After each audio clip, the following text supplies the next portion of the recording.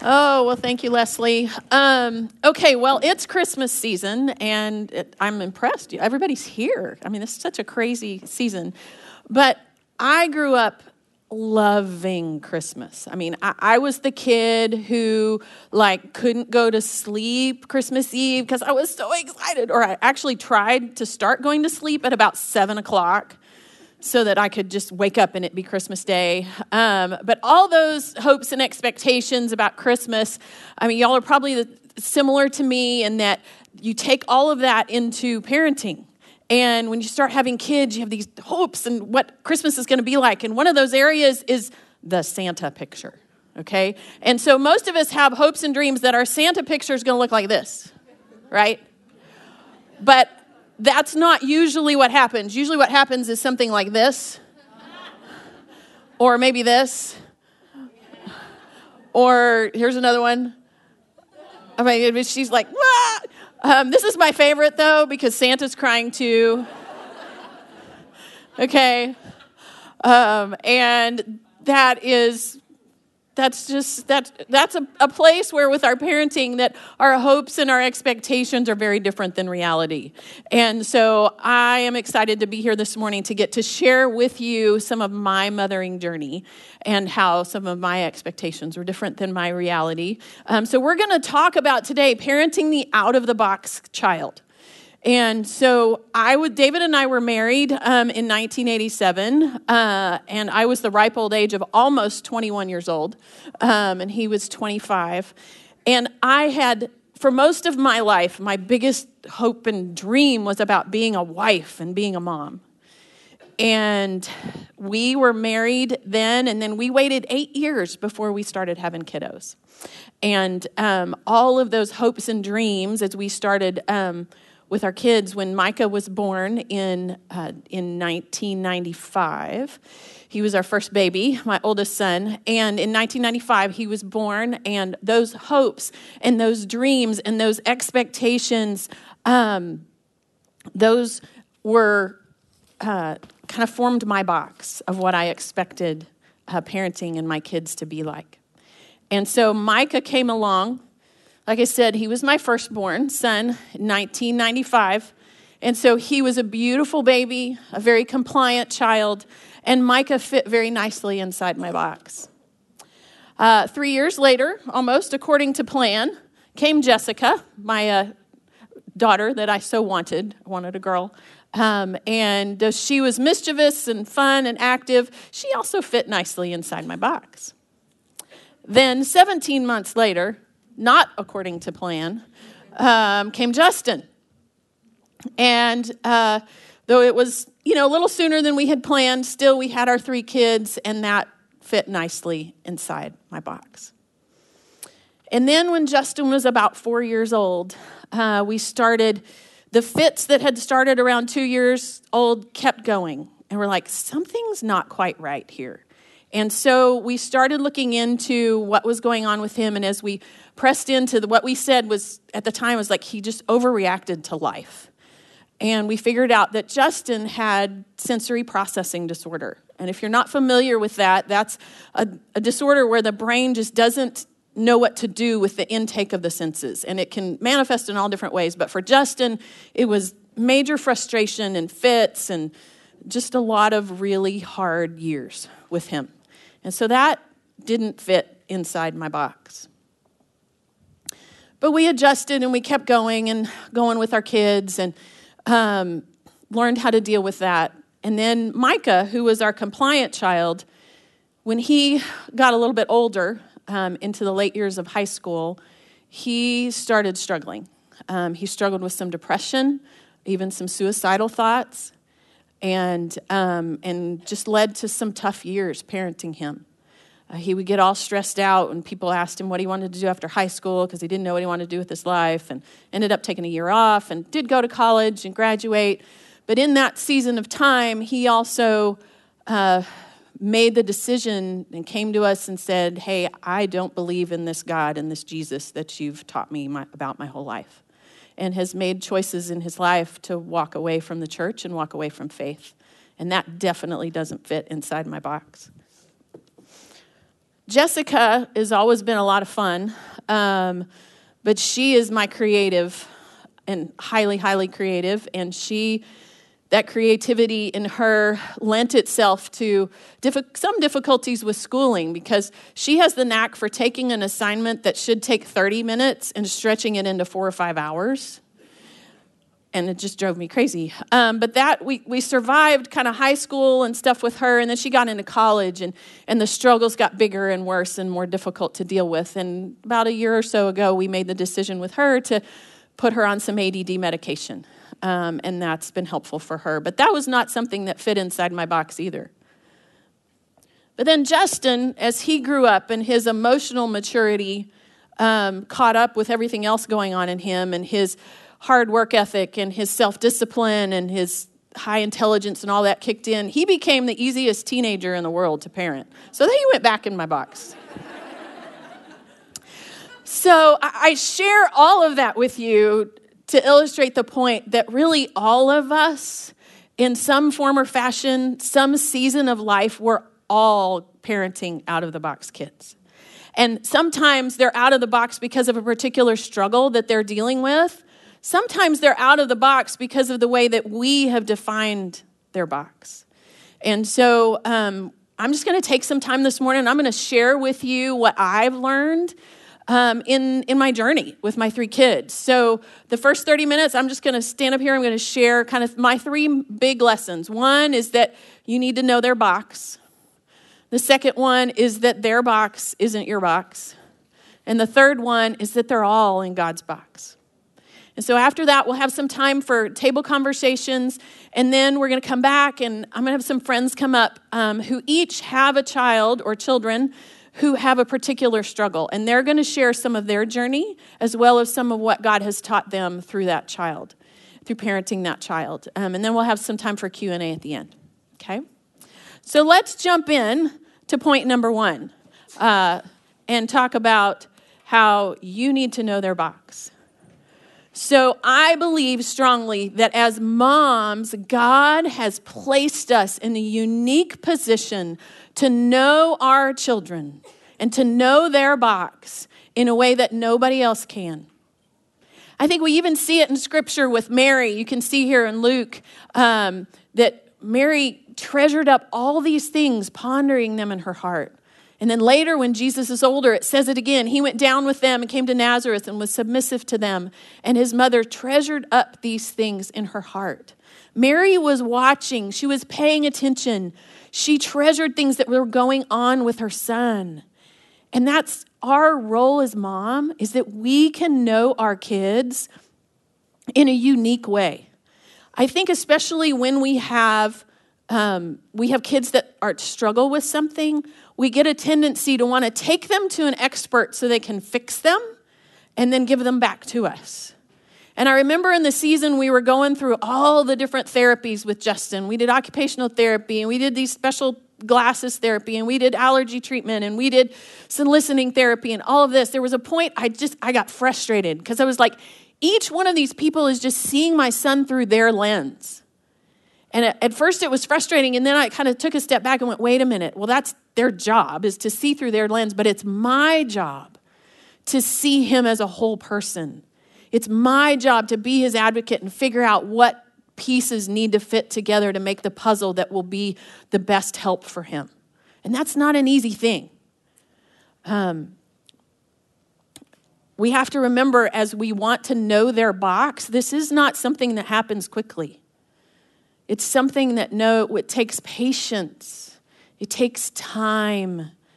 It takes listening. It takes being present with them and paying attention to them. That's so important for us to take that and do that and take the time that it takes to do that. Some examples of how this played out with my kids was that Justin, when he was, probably early, he was in preschool at the time, and we were homeschooling the kids, the older 2. And I'm a very type A person. I like things to go a certain way. And so I had my routine for the morning and my idea of what should happen. The kids should get up out of bed. They should make their bed. They should get dressed, do whatever chores, and then we'd eat breakfast. Well, I found with Justin that never went very well. And I finally figured out that the best thing is as soon as his feet hit the floor, if I fed him, then the morning went so much better. And that was his sensory stuff coming out, because when he was hungry, he couldn't think about anything else. So if I fed him, then he could go on and do the rest, and then our mornings were better. With Jessica, she and I talk a lot. She's a very verbal processor. And so all the way through high school, and we were struggling with kind of her learning stuff and school, and she was doing well, but still struggling and trying to figure it out. And especially in college, we just had a lot of conversations about how she was doing. And as I watched her and paid attention, there was just this point where I was like, this is more than she needs to be dealing with. This is more than she can kind of be successful on. And that was the point of where we decided to go ahead and put her on some ADD medication, and it has really, really helped her as she's finishing up college. With Micah, he's the one where we wish we would have done this better. I mean, he was the compliant child. And so it's easy with those compliant kids to just think everything's okay because they don't show it on the outside. And Micah didn't show it on the outside till he was much older. And David and I both wish that when he was younger, we would have asked more questions. We would have leaned in. We would have tried harder to get what was going on under the surface with him. And maybe nothing would have changed, but that's just a place where we really wish we would have done that. We wish we would have listened more and paid more attention and done more with him. And let me remind you, in these things like listening and paying attention, this isn't an overnight deal. I mean, sometimes this is years as moms that we're watching and paying attention and listening and getting to know our kids and how they're wired. But when we do that, there is such reward, because when we know their box, it really helps us to know how to help and to shepherd our kids better. There are so many times as a parent that we have to make a decision as to what is the point, when do I need to lean in and help them, and when do I need to step back and let them figure it out, especially as they start to get older. That's this dance that we play of when do we do that? And there's also times where, you decide that the goal is the same, but with different kids, often there's the route to get to that goal is different. And with Justin, that was very, very true with him. His sensory stuff also results in him with a difficulty with fine motor skills. And so anything that required a lot of fine motor skills was stressful for him. And there were things with that where he just had to push through. He had to learn handwriting. He just had to do it, even though it was hard for him. He had to do math. And he's intellectually capable of doing all sorts of stuff, but the handwriting involved in math just made it so stressful for him. So that when he got into high school, we had the choice, do we put him in on-level math in public school, or do we put him in a higher level? Which, like I said, he could do, but it was the handwriting that was hard, and we made the choice to put him in on-level because that was just the better place for him to be because of the stress. And we also were able to get him accommodations so that he could use his iPad and type notes and not have to handwrite them. With Jessica, she and I are still learning the balance on this because she and I are wired so very differently when it comes to time management. Time management is not her strong suit, but it is mine. And so we're learning this dance of when are the times that I have to step back and let her do it on her own. And sometimes that means she's going to fail. And I tell you what, the hardest thing I've ever done as a mom is to let my child fail. It is so hard, but so necessary, okay? But then there's some times where she just doesn't have the natural gifting to know how to approach something. And so it is helpful for me to lean in and to help her and to try to train her, teach her a skill that doesn't come naturally to her. And so, like I said, I don't do that perfectly all the time. Ask my community group. But still trying to figure out that. So mom, just a reminder that you have the vantage point to know your child in such a unique way. God placed you as mom to these particular kids on purpose. And as you know them, you can shepherd and help them in ways that are just wonderful and beautiful. Okay? But in knowing our kids' box, we also have to recognize that sometimes we have a tendency that our expectations and our desires can get in the way of maybe what we think their box should be in ways that are not helpful and not godly. And this may not be a surprise to most of you, but your child is different than you. And it's amazing that was a shock to me, especially with my daughter. I come from a family of boys. I have 2 younger brothers. Of all my cousins, I only have 1 female cousin. I think, as a matter of fact, on my dad's side, I think there's like 26 great-grandchildren, and I'm the only girl. So when we started having kids, I wanted a girl. And I had all the hopes and dreams of the bows and the dolls and the dance classes and all these things. And God in his sovereignty gave me Jessica, who, bows were all right. Dolls she wasn't that interested in. And dance class she hated. And so it was like, oh, that was a little disappointing because, and so I just had to learn to adjust to that. Our kids are different than us. And this is a place for all of us to take our expectations to the Lord, because let him help you sift that out and understand of like, oh, is this me or is this really them? And in that, we also have to resist the temptation to make our kids like us or even like we wanted to be. The whole dance class thing for me was I wished I would have done more dance classes, and I wanted my daughter to get to do what I didn't get to do, and it wasn't her thing.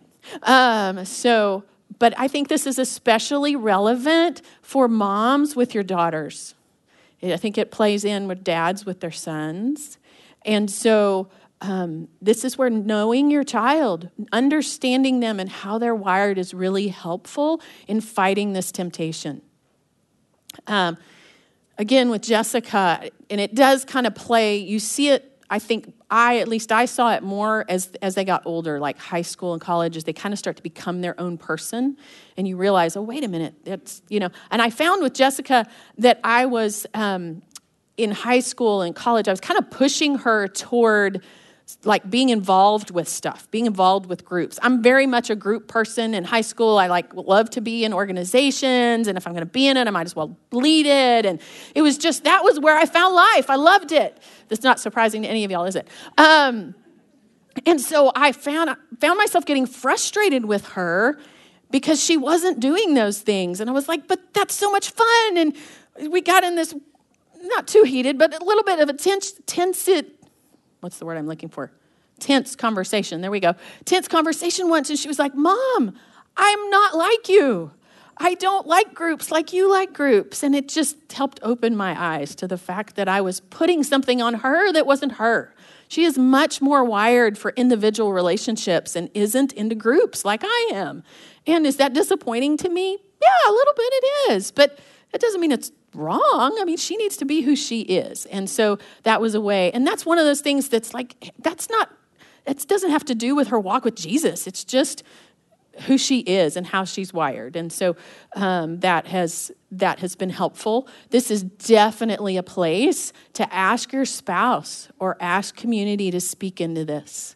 Okay? If you find yourself frustrated or, ask them, hey, do you see me kind of in putting something on my child that's from me and not from them? And so that's a really important thing to watch. The other thing that is hard in this area is our identity.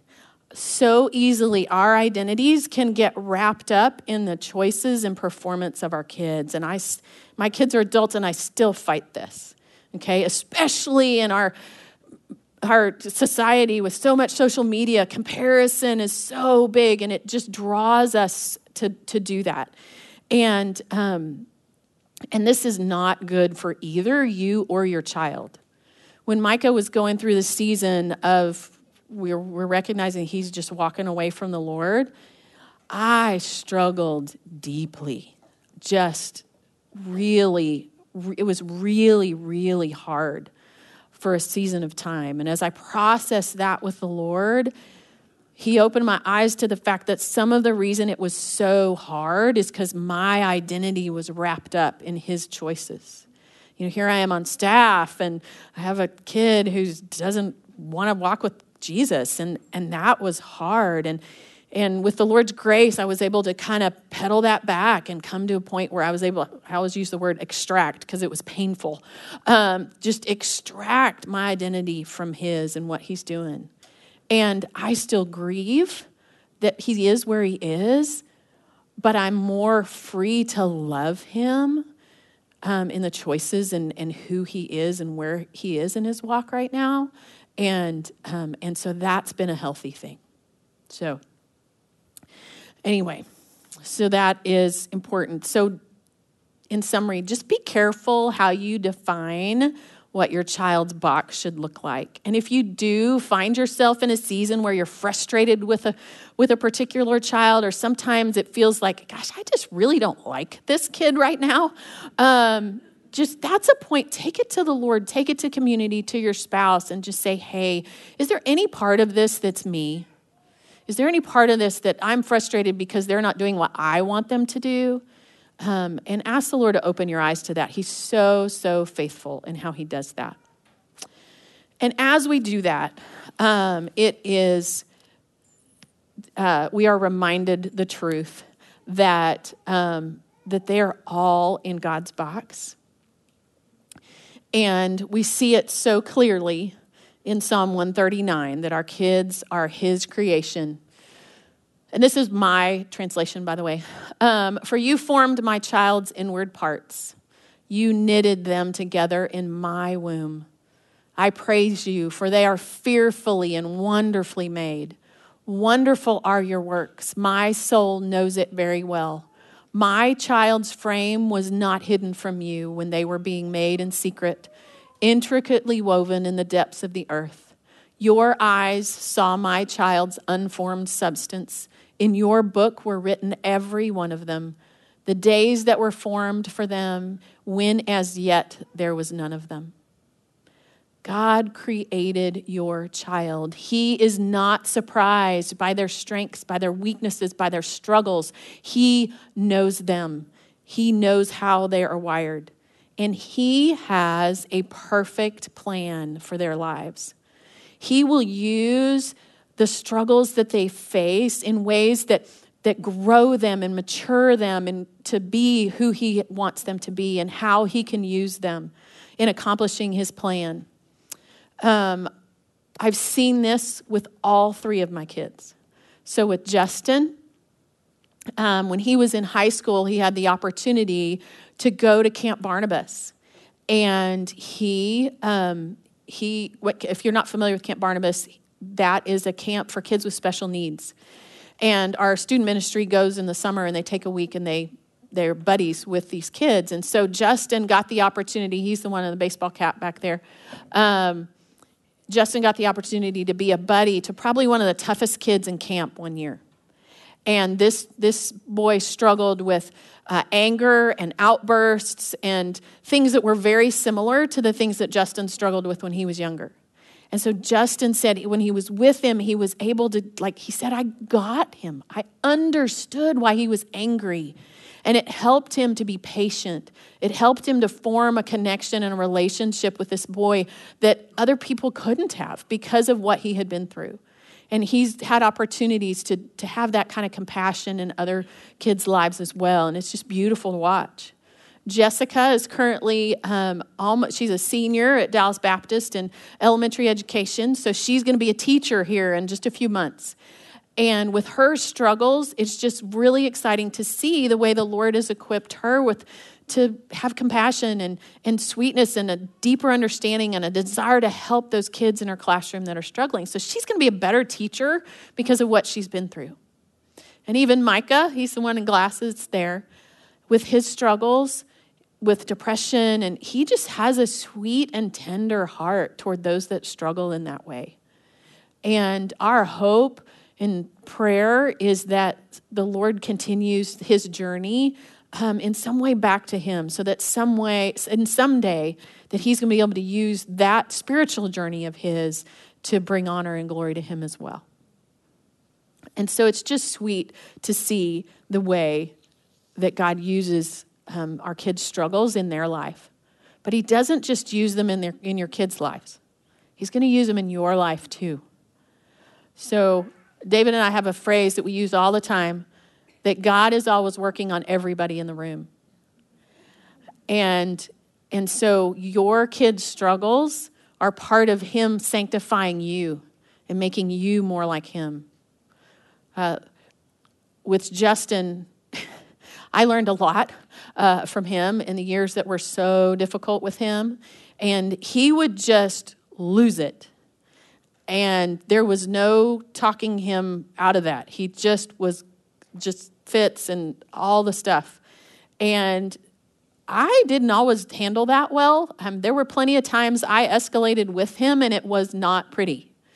But the Lord got my attention and was like, this is not what you need to be doing. You are not helping when you do this. And I learned over time, when he went this way, I had to stay like this. And I had to keep my voice calm and just sit with him and give him time and read Calvin and Hobbes and anything that would distract him, but just stay steady and calm. And the phrase I used over and over with him is like, Justin, it's going to be okay. As a matter of fact, I was on the phone with him yesterday. Justin, it's going to be okay. He's in college now. But that trait that I learned, you heard Leslie mention earlier, I'm kind of known as being the steady person. And it's so helpful in children's ministry. I don't know how much time y'all have spent over there, but it can be a bit chaotic. And so it's so important in my job that we call it being a stress de-escalator. So if stress hits you, the ability to kind of bring everything down. And so that's part of my job. It's part of why I can do what I do, is because of how God has used my son's struggle in my own life. And so I just ask, what does the Lord want you to learn from your kids right now? What is he teaching you in the season that you're walking through with your kids?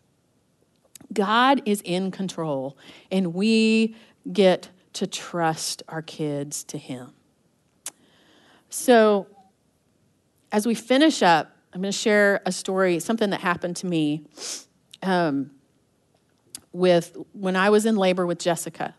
I had a very long, drawn-out labor with her, and there was a point I remember where I had laid down to just try to get some rest. I just lay there and I just started weeping. I was so tired, and in some ways I was at a point where I was just losing hope. Not that she wouldn't be born, but it just was like I was just done. And it was one of those moments in my life where the Lord spoke to me so strongly, not in an audible voice, but it was like I just knew it was God. And in that moment when I had lost hope, he said, "You are suffering so that you can hold your little girl, but I suffered greater so that I could hold you." And in that moment, that reminder of the hope of Jesus and his sacrifice and his love for me, it restored my hope, and it gave me strength to go on with what was ahead. And I think that's similar to what we need when we hit these moments with our kids that are hard in our parenting. We lose hope. And so we've got to remember, we've got to go back to what we're celebrating now at Christmas, that Jesus Christ came to earth, fully God, fully man, walked this earth, that he died on the cross for our sins, was buried and rose on the third day, victorious over sin and death and hell. And that is our hope, moms. That is where we have to go back to when we struggle. I have not walked this journey perfectly, But in every moment, Jesus has been what I've needed. In those times when I was trying to get to know my kid's box, he was the one who gave me patience and insight to understand them and know them. Jesus is our identity. He is the one who tells us who we are so that we're not trying to get that from our kids. And he is the one who we trust with our kids, even in the hard moments, because he's got them. They are all in his box. And so just remember those three things. Remember to know your kid's box.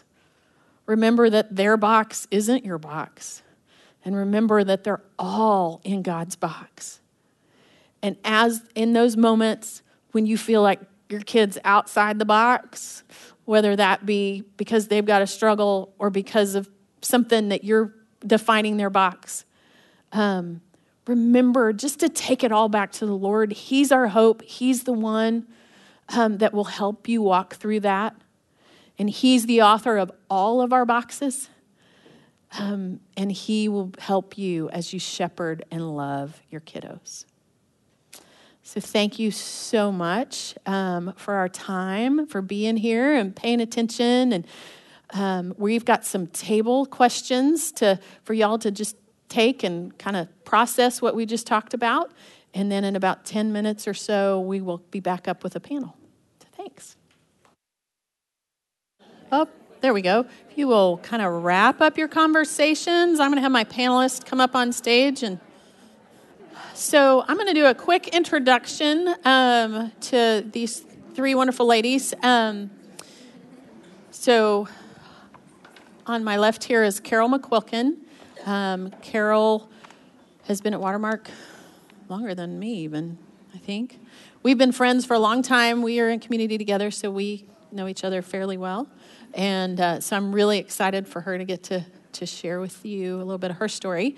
This is Mandy Tucker in the middle. Mandy is one of the part-time staff people for Starting Blocks and coordinates Kaleidoscope, which is our special needs ministry here for us as well.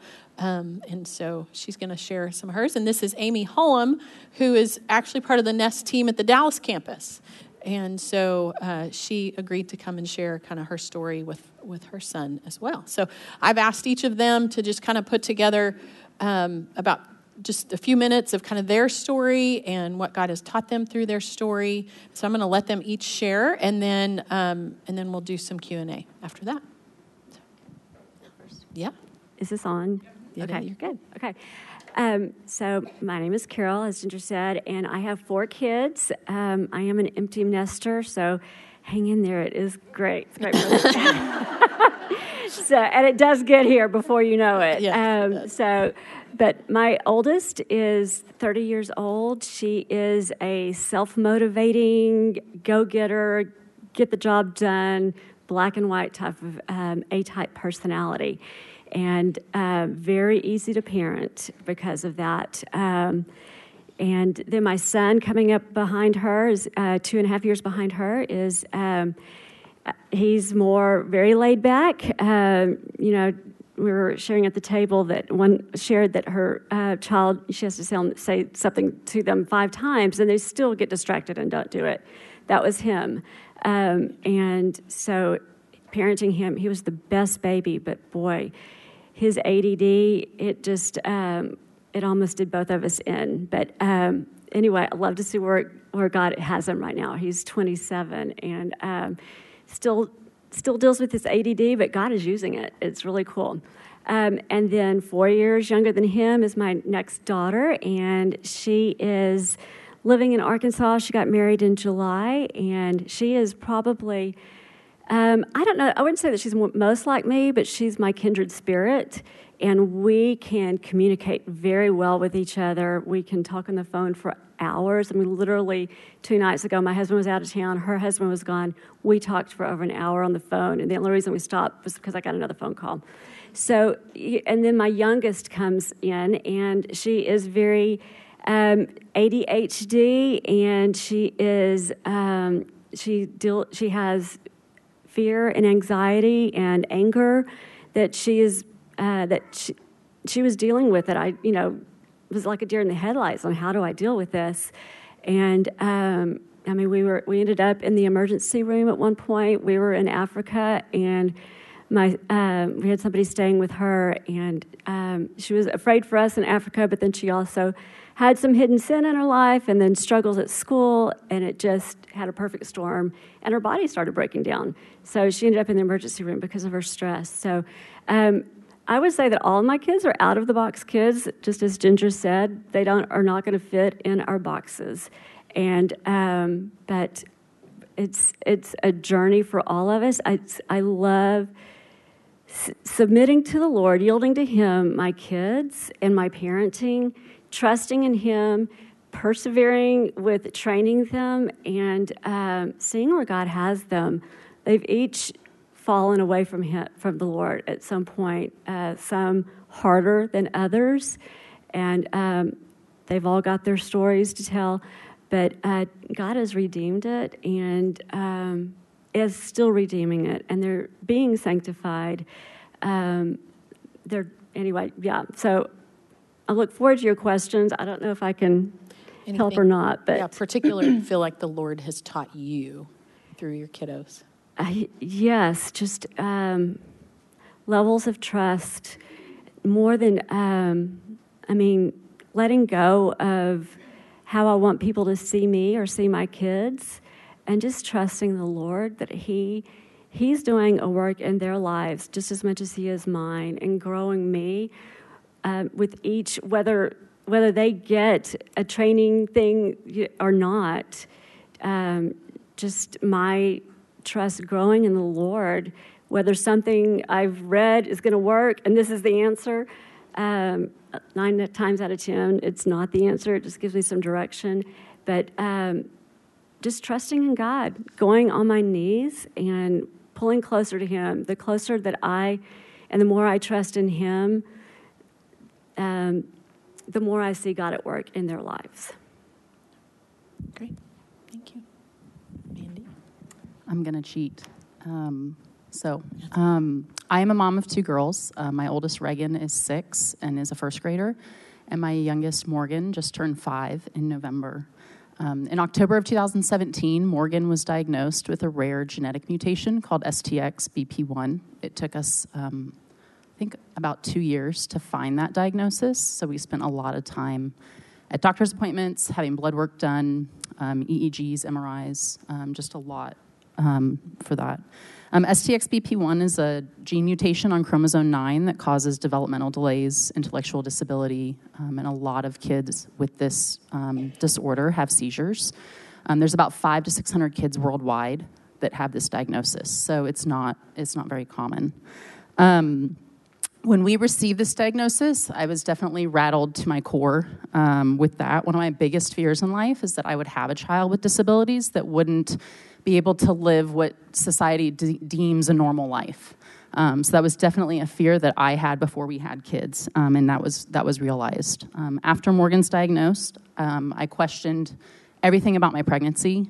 Did I do something wrong? Did something happen during labor and delivery that could have caused this? I questioned God. I was mad at God, and I wept over the loss of the dreams that I had for her. I'm just going to let that fall.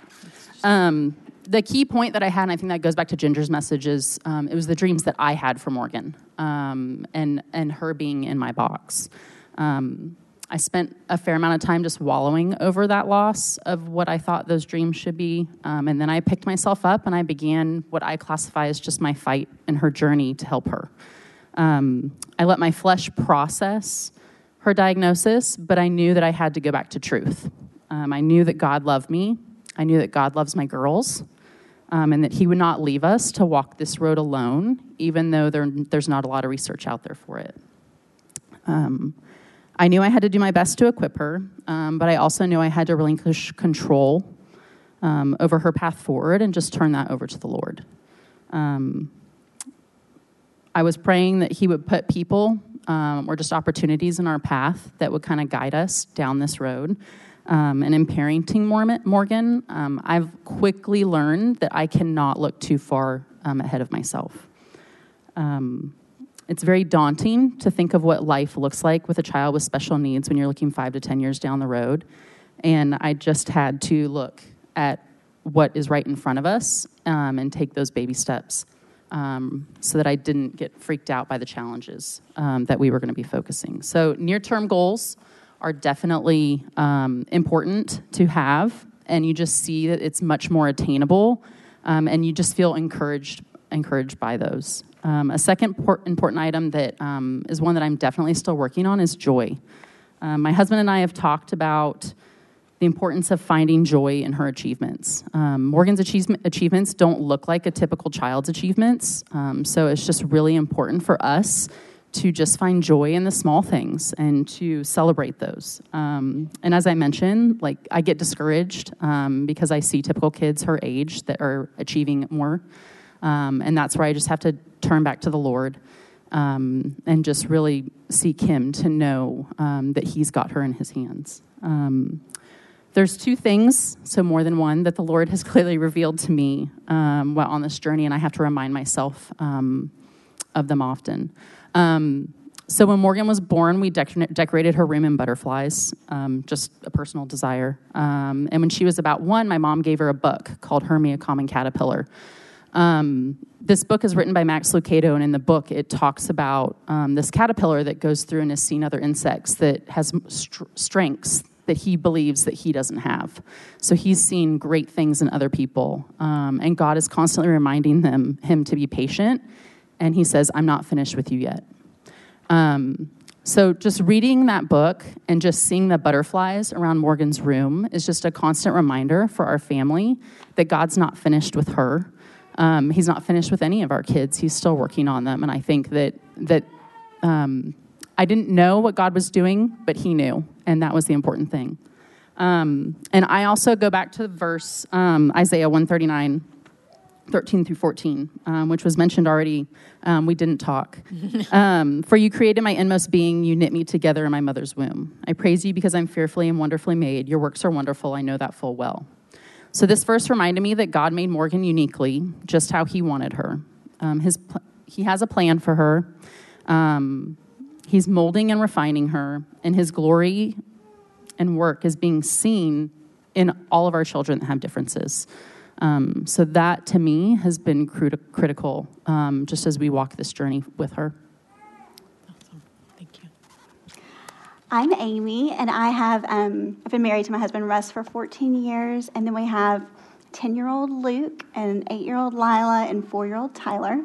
It's funny because they're all about to have birthdays, so they're about to be 11, 9, and 5, but they're still those ages for now.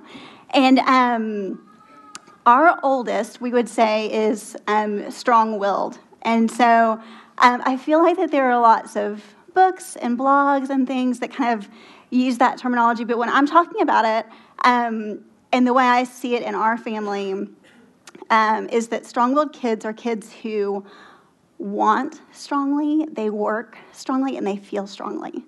And so those are all really awesome things. And so the reason that I'm up here is because when you have a strong-willed kid, it usually means that they have those things, but then there's like the compliant side and the defiant side.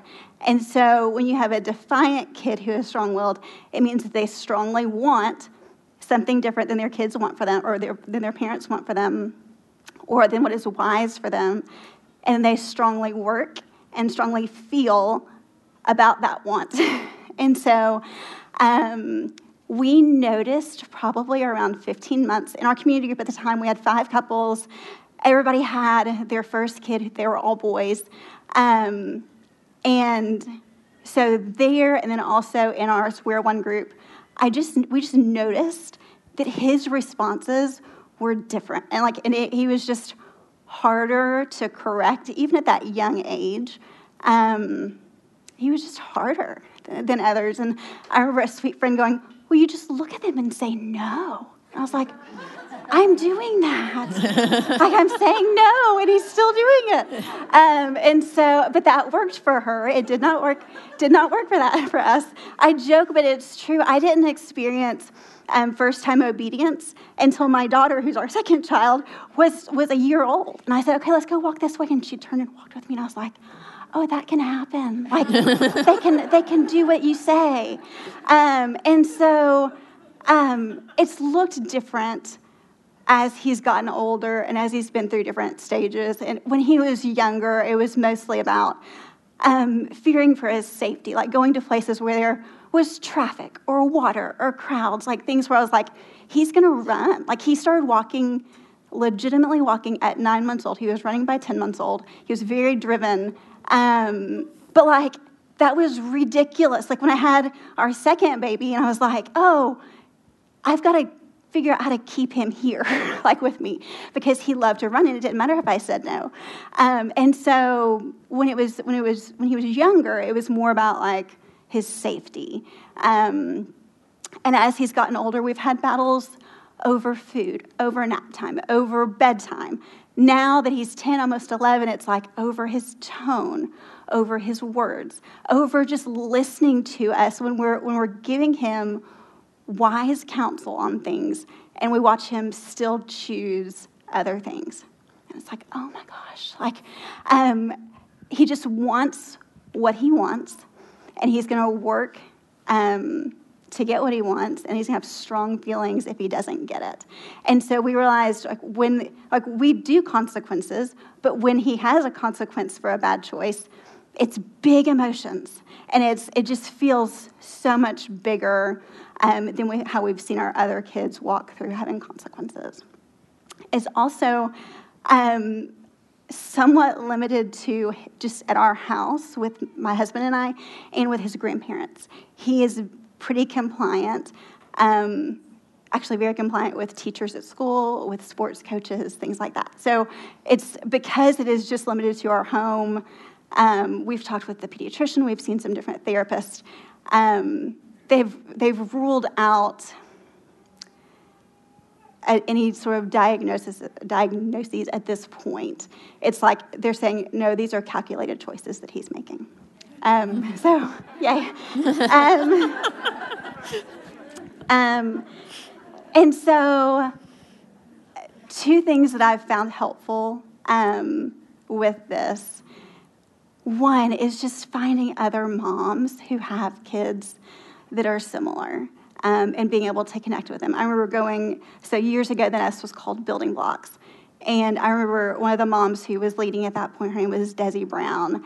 And I remember like being at a table and talking about some things that my Luke was doing. She has a kid named Luke too. And she's like, well, my Luke does that. And I was like, oh, it was just so comforting to know that there are other kids who are just hard, and whose choices make them hard. And then also just being in a safe place, because like I said, I had several friends from Square One and from community group whose kids would like sit in the circle at library time, when mine would not do that. And so it was just discouraging to always be around the compliant kids. And so it was helpful to be around other people who understood what it was like to have a kid who was not making good choices, as like most of the time, not making good choices. And then another thing is just not to compare kids.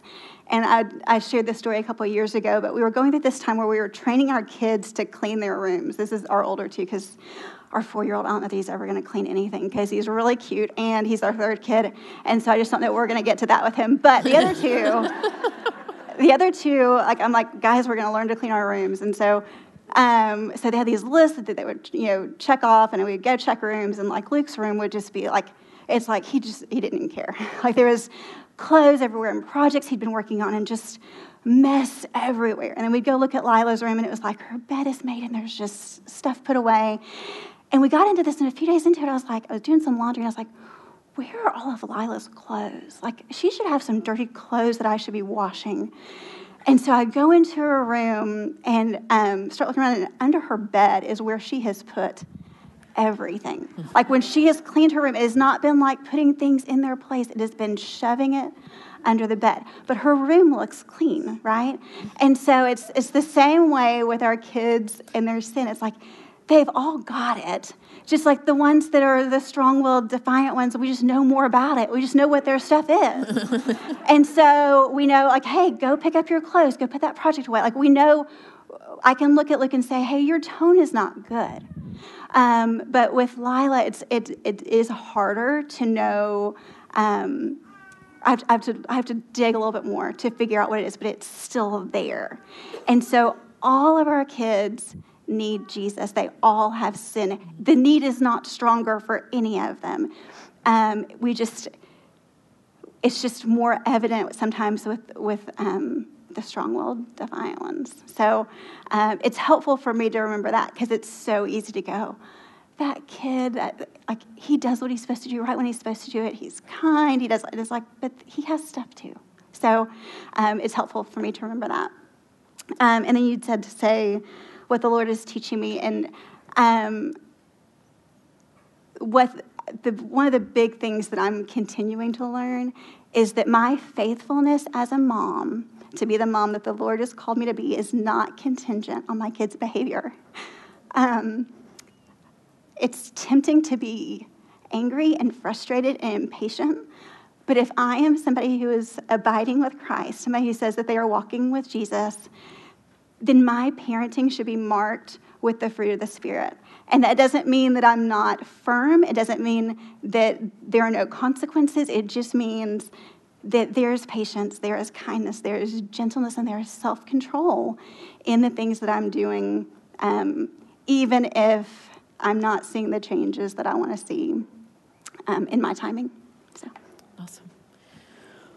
Well, I asked these three women in particular to join me today because I wanted just to give a chance for y'all to hear from some moms who kind of dealt with some different needs. Carol with her kids with the ADHD and some of that they dealt with, and then Mandy with a daughter with special needs, and then Amy with a strong-willed child. And so we know in this room that there's lots of different kids represented, and just wanted to give you a chance to hear maybe from someone that's similar to maybe something you're dealing with, and get a chance to just, hear that, hey, God works in all those circumstances. So we've got plenty of time for some questions, and would love to just field questions. So go ahead and I think Leslie's going to get a mic or do we need one of these? We can share up here. Yeah. Don't be shy. Pop up your Always hands. the first question that's the hardest. It is. Be brave. Oh, yes. Look, 2 and up at once. Succumbing to peer pressure. Okay. I'm never too shy to talk. Okay, my question is for the strong-willed child. You said that you notice a lot of emotional stuff with consequences or with discipline, and so I would love to know how that has transpired. I think sometimes in our house we feel like we're walking on eggshells, and you kind of don't want to upset the bear, but you still need those consequences. And so how do you choose what battles to fight, and then how do you move forward with that without the loss of all the others that are kind of getting ignored because the behaviors are... I think once we realized that was kind of the norm, I was able to adjust my expectations and know that if this happened, then there was going to be a consequence, and just know that those big emotions were coming, and not to, I think Ginger mentioned this earlier, not to escalate with him. And then also help figure out how to help them deal with those emotions, like what's helpful. If he's mad because it's time to turn off screen time, and it's like, whoa. So you give, try to set them up for success and be like, okay, in 10 minutes we're doing this, in 5 minutes we're doing this. And so on the front end, you can kind of set them up for whatever's coming that could potentially cause the big emotions. But then once the big emotions happen, we had some things that we tried as far as like coping skills, like, hey, if you're going to get mad, go out and jump on the trampoline. Or if you're going to be loud, then go to your room and do that there. And then there's this great illustration of like kids being trained and going through a tunnel when they have emotions, and it's like they can't just stop when they're feeling something. They have to get through the tunnel to the other side. And so part of that is just letting them feel what they're going to feel. and you can talk about it later and see if that helps. I feel like as he's gotten older, we have that less than when he was younger because he can communicate more and maybe feel more understood now. I feel like it was really hard from age 2 to maybe 6 or 7.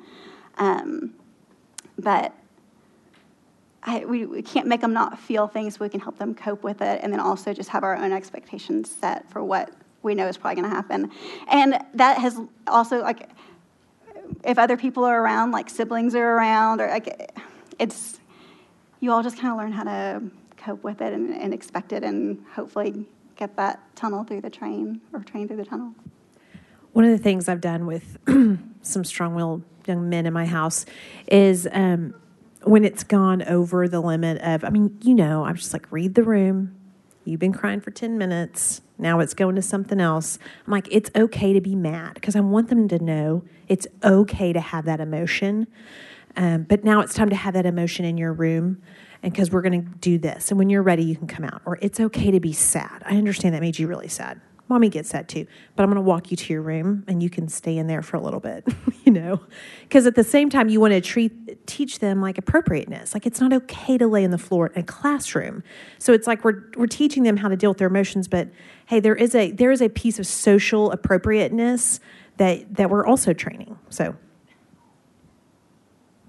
Kelly. My question's very similar. Say my son does escalate, and then he's in his room so that he can feel his emotion. I've read to let them just feel it, and when they find self-control, they can come out. I've timed him up to 45 minutes to an hour, still screaming and kicking and banging on his blinds, and I just don't know at what point. Now I go in there sooner. I do 10 minutes, and I'll go and talk to him. But I don't know the appropriate level of letting him feel that emotion and find his own self-control. Or what age does that happen? He's 3. But the self-control, he doesn't find it on his own. And I want to help him to do that, and I don't feel like I have tools to do that. I can speak similar. I went through that with Justin. I don't know if it was ever 45 minutes, but it could have been. And so I found I think you're wise when you say, Kelly, that he can't get there on his own. He needs some help.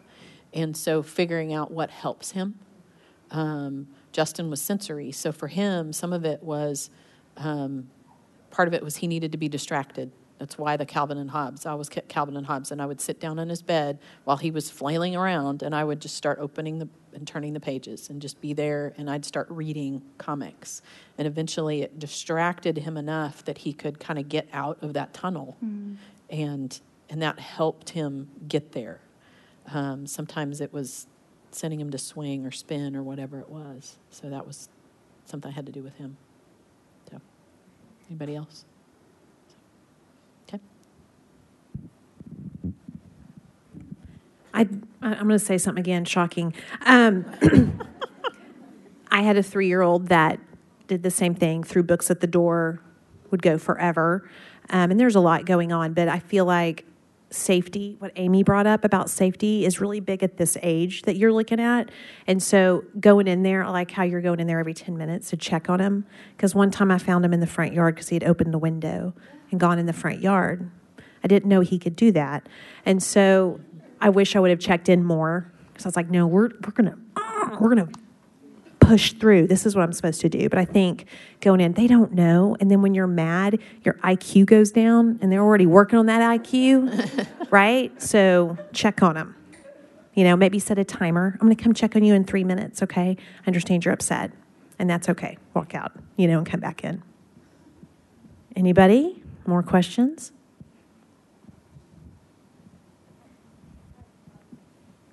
For Jinger, you were talking about Micah and how you wished you would have asked him more questions.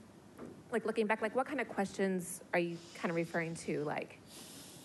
I think it was more about harder to try to get at what was going on in his heart.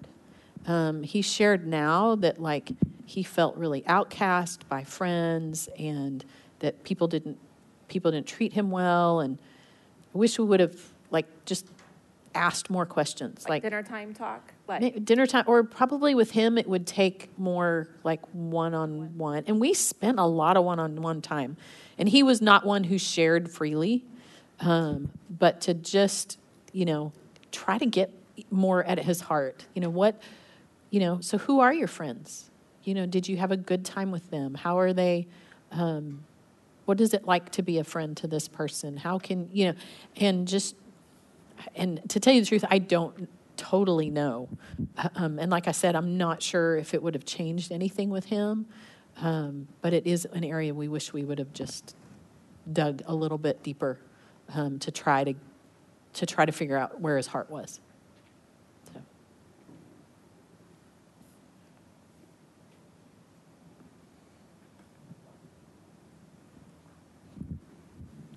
Hold the mic closer to your mouth.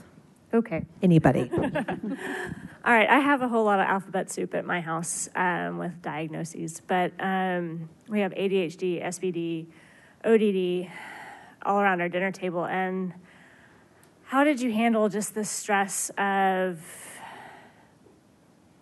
the chaos that all of those happens at the end of the day? I mean, our end of the days are very stressful, and both my husband and I we're done, and we have nothing left, and the kids are at the end of their medications, so they're ready to fly to the moon. But just how did you orchestrate a calmer household with all the crazies? That's a good question.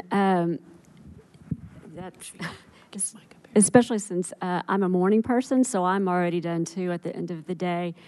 And my husband, when he gets home, he'd want to fall apart. And so that's just, kind of how I was raised. You fall apart at the end of the day. But to maintain the peace, that was not my goal, to maintain the peace. My goal was to just be with each other in the days that, I think Amy was saying it best, when I've been abiding in Jesus, it makes those times where things seem out of control at night, dreading bath time, dreading bedtime because of the struggles and the battles that go through with those when your kids are emotional or they're overtired. When I've been abiding with Jesus, and it makes those times easier. But I also think, when the relationship that you have with your husband is going to help tremendously if the two of you are on the same page, the two of you are abiding in Jesus. And I know that doesn't happen in every family, and it didn't happen in ours for years, because of where we were. But it destroys the peace. But when you have been walking with the Lord all day long and talking about it, and then knowing that you have that ahead of it, and talking to Jesus beforehand about the evening and the storm that is about to come, called dinner time, and trying to get everybody to eat everything off their plate, it does help to know that it's coming and to just talk to the Lord about it. But as far as practical stuff, just different things to put into place. I made dinner time, a family dinner time, which was not always possible when they're playing soccer or basketball or whatever, but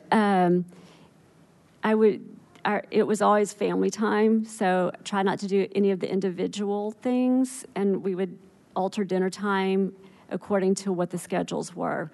And then when that got to be too hard, we would schedule a time where we had family time at breakfast time, because that's when we could all be together.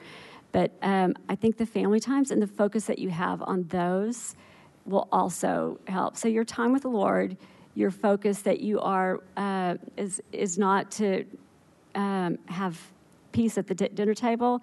It is just to glorify the Lord. And how do I train my kids' hearts even in the midst of chaos, and how you're responding and how you're reacting. I don't know if that helps, but...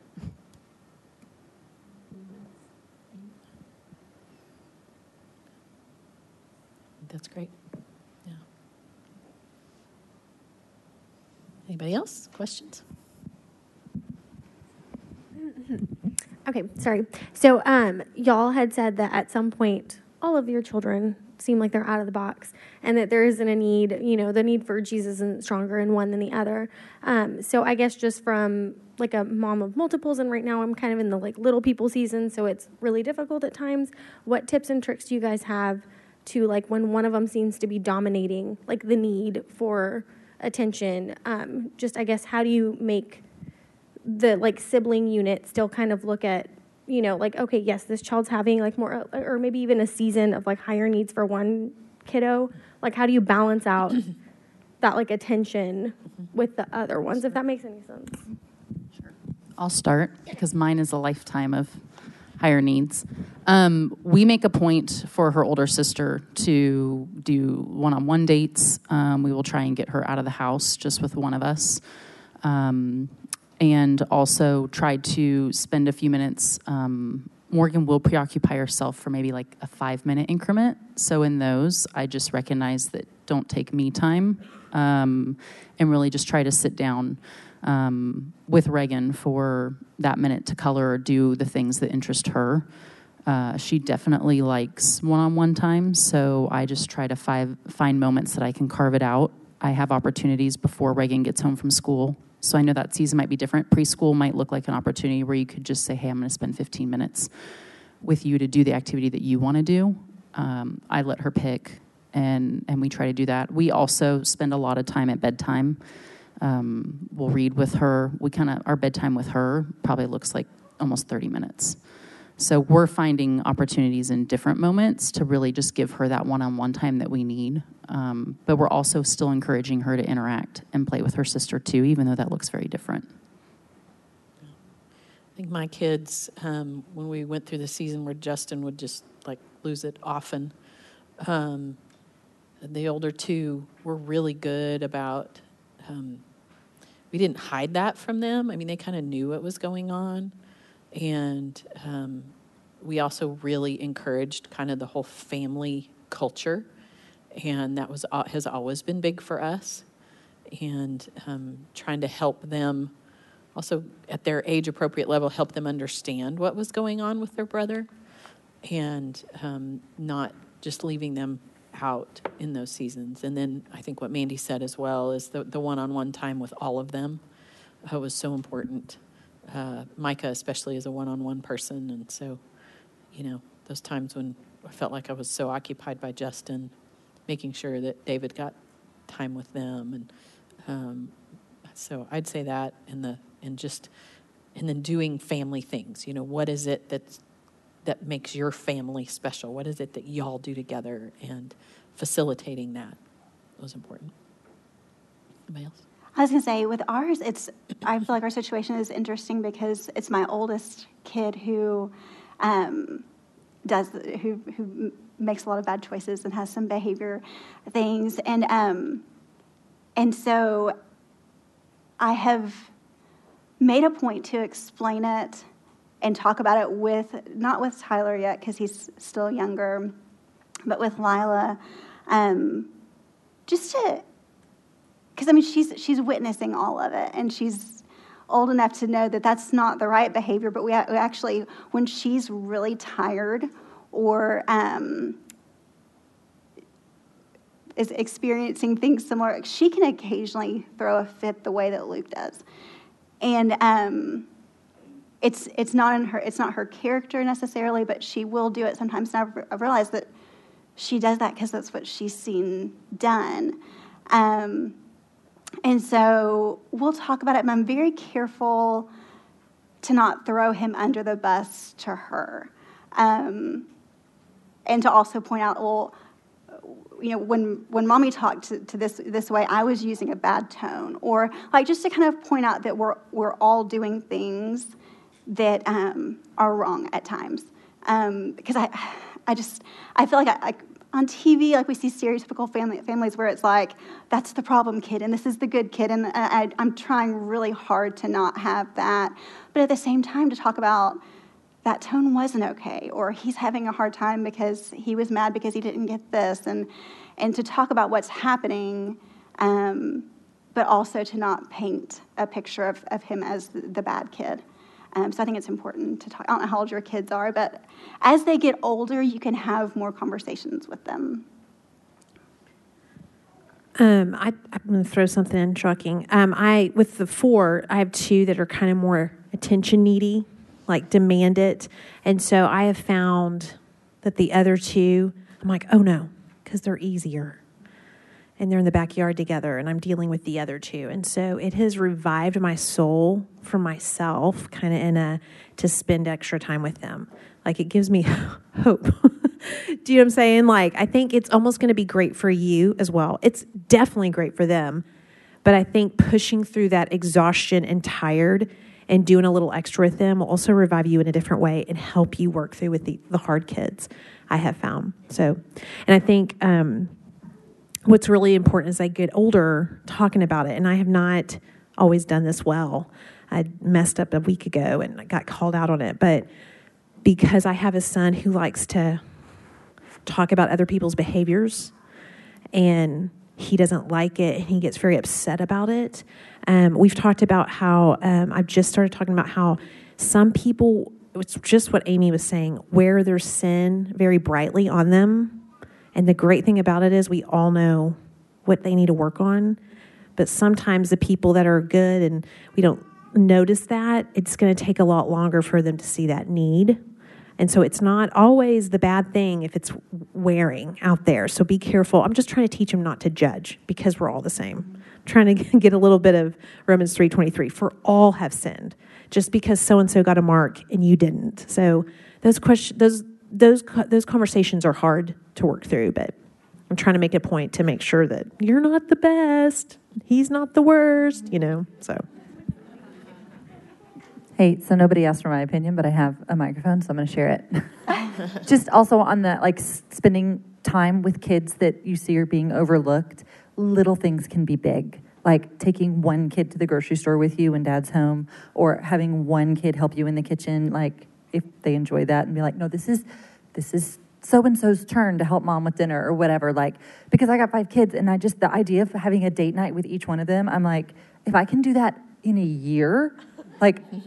that's a win. That's amazing, So anyhow, just little things can be big for kids. So that's all. You're almost there. So this is also on the strong-willed kid type conversation. So how do you deal with the example that the older kid is setting, since you kind of brought that up? And I constantly struggle with the fear that my youngest is just going to emulate what she's seeing. And that's a fear that I have to give over to the Lord. But what are some practical things that I can do to encourage the good behavior without making my oldest feel like she's constantly failing as being a good example?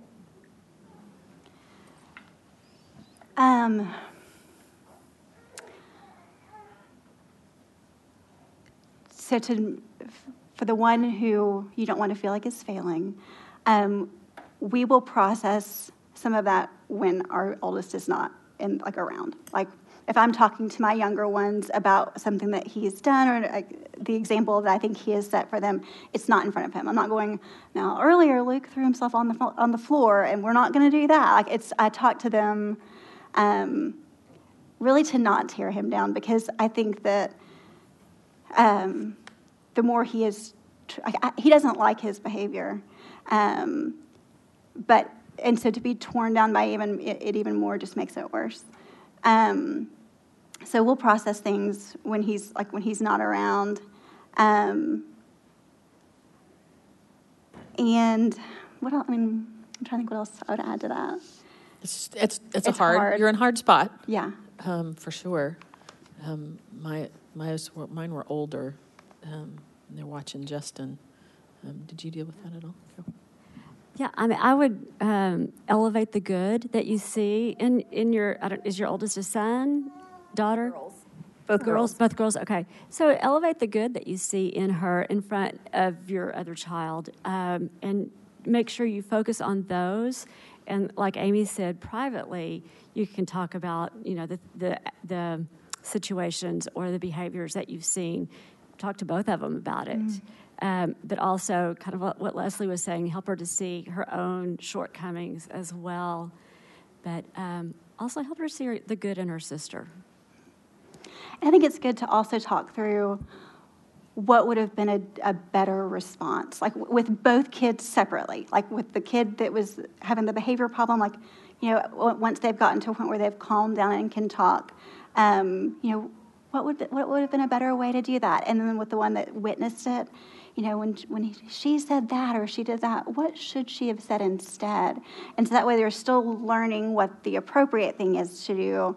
And so that's also influencing her as much as what she's seeing. And then when you hear that word, like, oh, that's the appropriate thing or that's the right thing to do, that's going to train her too. And it's so funny because it's like I look at my 3 kids and I'm like, I'm the same mom and my husband is the same dad to all 3 of our kids. Like, we meet their needs differently. But I'm like, how can they be so different from each other? And we have to remember that the Lord is at work in their hearts, and their stories are going to look different. And so so the influence that older siblings have on their younger siblings, the Lord is bigger than that. And so I find a lot of hope in that. Yeah, and remember that God's always working on everybody in the room, and so He'll refine your younger daughter just because of, watching what she's, what she sees in her sister and her struggle too. So. I've always also thought it's helpful to start journaling that for your own heart. So once your heart kind of decides, oh, here's the good, the Lord just starts showing you more and more once you're open to that. That's helped me.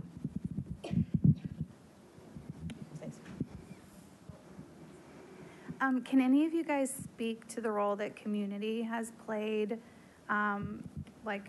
in you parenting your children, especially for the out-of-the-box kiddos? Just maybe some encouragement or how, conversations maybe you've had to have with community group members to help partner with you as you, walk this road with your children. Carol? My community group comrade over here, Carol. Goodness, we've been in community with these guys and with the Keglers for, I feel like the 3 of us were kind of doing accountability together for at least 10 years, maybe a little bit more. And then the 3 of us couples for the last few years. But our youngest went through some really tough times in her high school years is really when it came to a head. And just being able to be honest and share with our community group. I mean, they saw everything. They saw her behavior and the things that she was doing that she was very open about. And but I never felt condemned by them. I never felt like, the first thing that happened, I got a phone call from one of them that said, when my daughter kind of went off the deep end, and he just said, you did not do this. This is not a result of your parenting, because I went into a really bad place and just thought, this is one thing I could get right, and turns out I can't even get that right. Those were the thoughts, and they knew right then because we'd been in a community together. They knew where I was. They knew where my struggle was. So they jumped in right away, and they were quick to say that. Then they were quick to come over. They were quick to listen. They were quick to pray. They were not quick to give advice, but to say, hey, I don't know if we're going to get this right. But then when it came time, the appropriate time, then they did give helpful suggestions, I guess. So that's been a very critical thing in our lives. And then ongoing and getting past some of that, still asking the same questions. How are we doing on communicating with our kids, especially now that they're not at home? My daughter that's in college, she doesn't have time to talk to me for an hour on the phone. She doesn't have time to talk to me sometimes for 10 minutes on the phone. But you know what? If I don't reach out and call her anyway, knowing that I'm not going to get, she may not even pick up the phone, at least I'm communicating to her that she's important to me. I love her enough to call her and to reach out to her. She knows that I'm thinking about her. I went through some guilt. This is getting away from the community question. Okay, I'm going to start tasting rabbits. I'm sorry. But no, they're good about asking me questions and and praying for me. And I think for each other, even. Yeah. I mean, I'd say when we went through just the hard time with Micah, because we were all together at that point, just community, I think community plays a role for us, first of all, to be able to be honest, of like, hey, this is hard. And to really watch, I think we watch out for each other's hearts, mostly, more so than we're trying to figure out exactly what to do. But there have been points where we've come to them and go, okay, this is, what do we do? This is where we are with this child, and we're not sure what to do. Can y'all help us think this through? And so I think there's kind of those, community plays both those roles. I don't know, Amy, if you have anything with... I would say that just them knowing, like we've been with our community group for 14 years, and so they have seen Luke from the very beginning and have known, and I would say the biggest role they've probably played is just reminding us of truth when we get really weary with like I even texted them yesterday getting ready for this today, and I was like, just the girls, not the husbands, but I texted the moms, and I was like, I'm looking over my notes from a breakout that I did on strong-willed kids a couple of years ago, and it's just kind of not daunting, that's too strong of a word, but just like, this is still the same stuff that I was facing and talking about 2 years ago. It's like, it's the same, and it's changed a little bit, like just because of age, but it's still the same, so that's just kind of where we are. But they are quick to remind me of truth, which is great. And they are people that if he goes over to their house, like I said, he's fine with other authorities, so he's usually fine when he's with them. But they know what to watch for, and they know, and they actually encourage me when they see good things in him, which is also huge, because it's like when you don't see a lot of good, it's so nice when you hear good things, like from other people. They're like, "Oh, we saw him do this," or he did this right away when we asked him to, and so they know that that's a big deal to me, and so they'll let me know. I also would say too that you want to. I mean, I love Ginger's kids, and I love Kyle and Trisha's kids, and I pray for them like they're my own. They're regularly on my prayer list, so I would encourage you that if you dive in with the kids of the people in your community group. It's not just about your kids. It's also about them. And, yeah. If you like to talk more, I have lots of examples. It's a huge blessing to have people watch you raise your kids and speak truth into you, and then also speak truth into them when you're not around. And I've had the opportunity of doing that. My son's almost drowned another kid in community. That was fun. And so having those conversations and watching another mom as mad as you are at your child because she loves him. And then I also encourage you, if something happens like that, to follow up with questions. Hey, when you said this about my kid, I know it's true, but it hurt me. Did you really mean that? And she's like, no, I love him too, and I was mad at him. And so just that's just the risk you're going to play when you ask other people to look at your kids. They'll fall in love with them, and when you fall in love with other people, like you care about them and you get emotional about it. So, but I would take those one-liner hurts for the growth that it's put in my child any day of the week. So, wounds from a friend, they're helpful. Yeah. And I think we are, Leslie, we're good. You close it. You want me to go ahead and close? Yeah. It's 11. Yeah. 11:53. We'll be here. So if we didn't get to some of your questions, we'll hang around for a few minutes. Feel free to come up. Don't forget to go get your children from training ground in like 7 minutes. But I'm going to pray and close this out.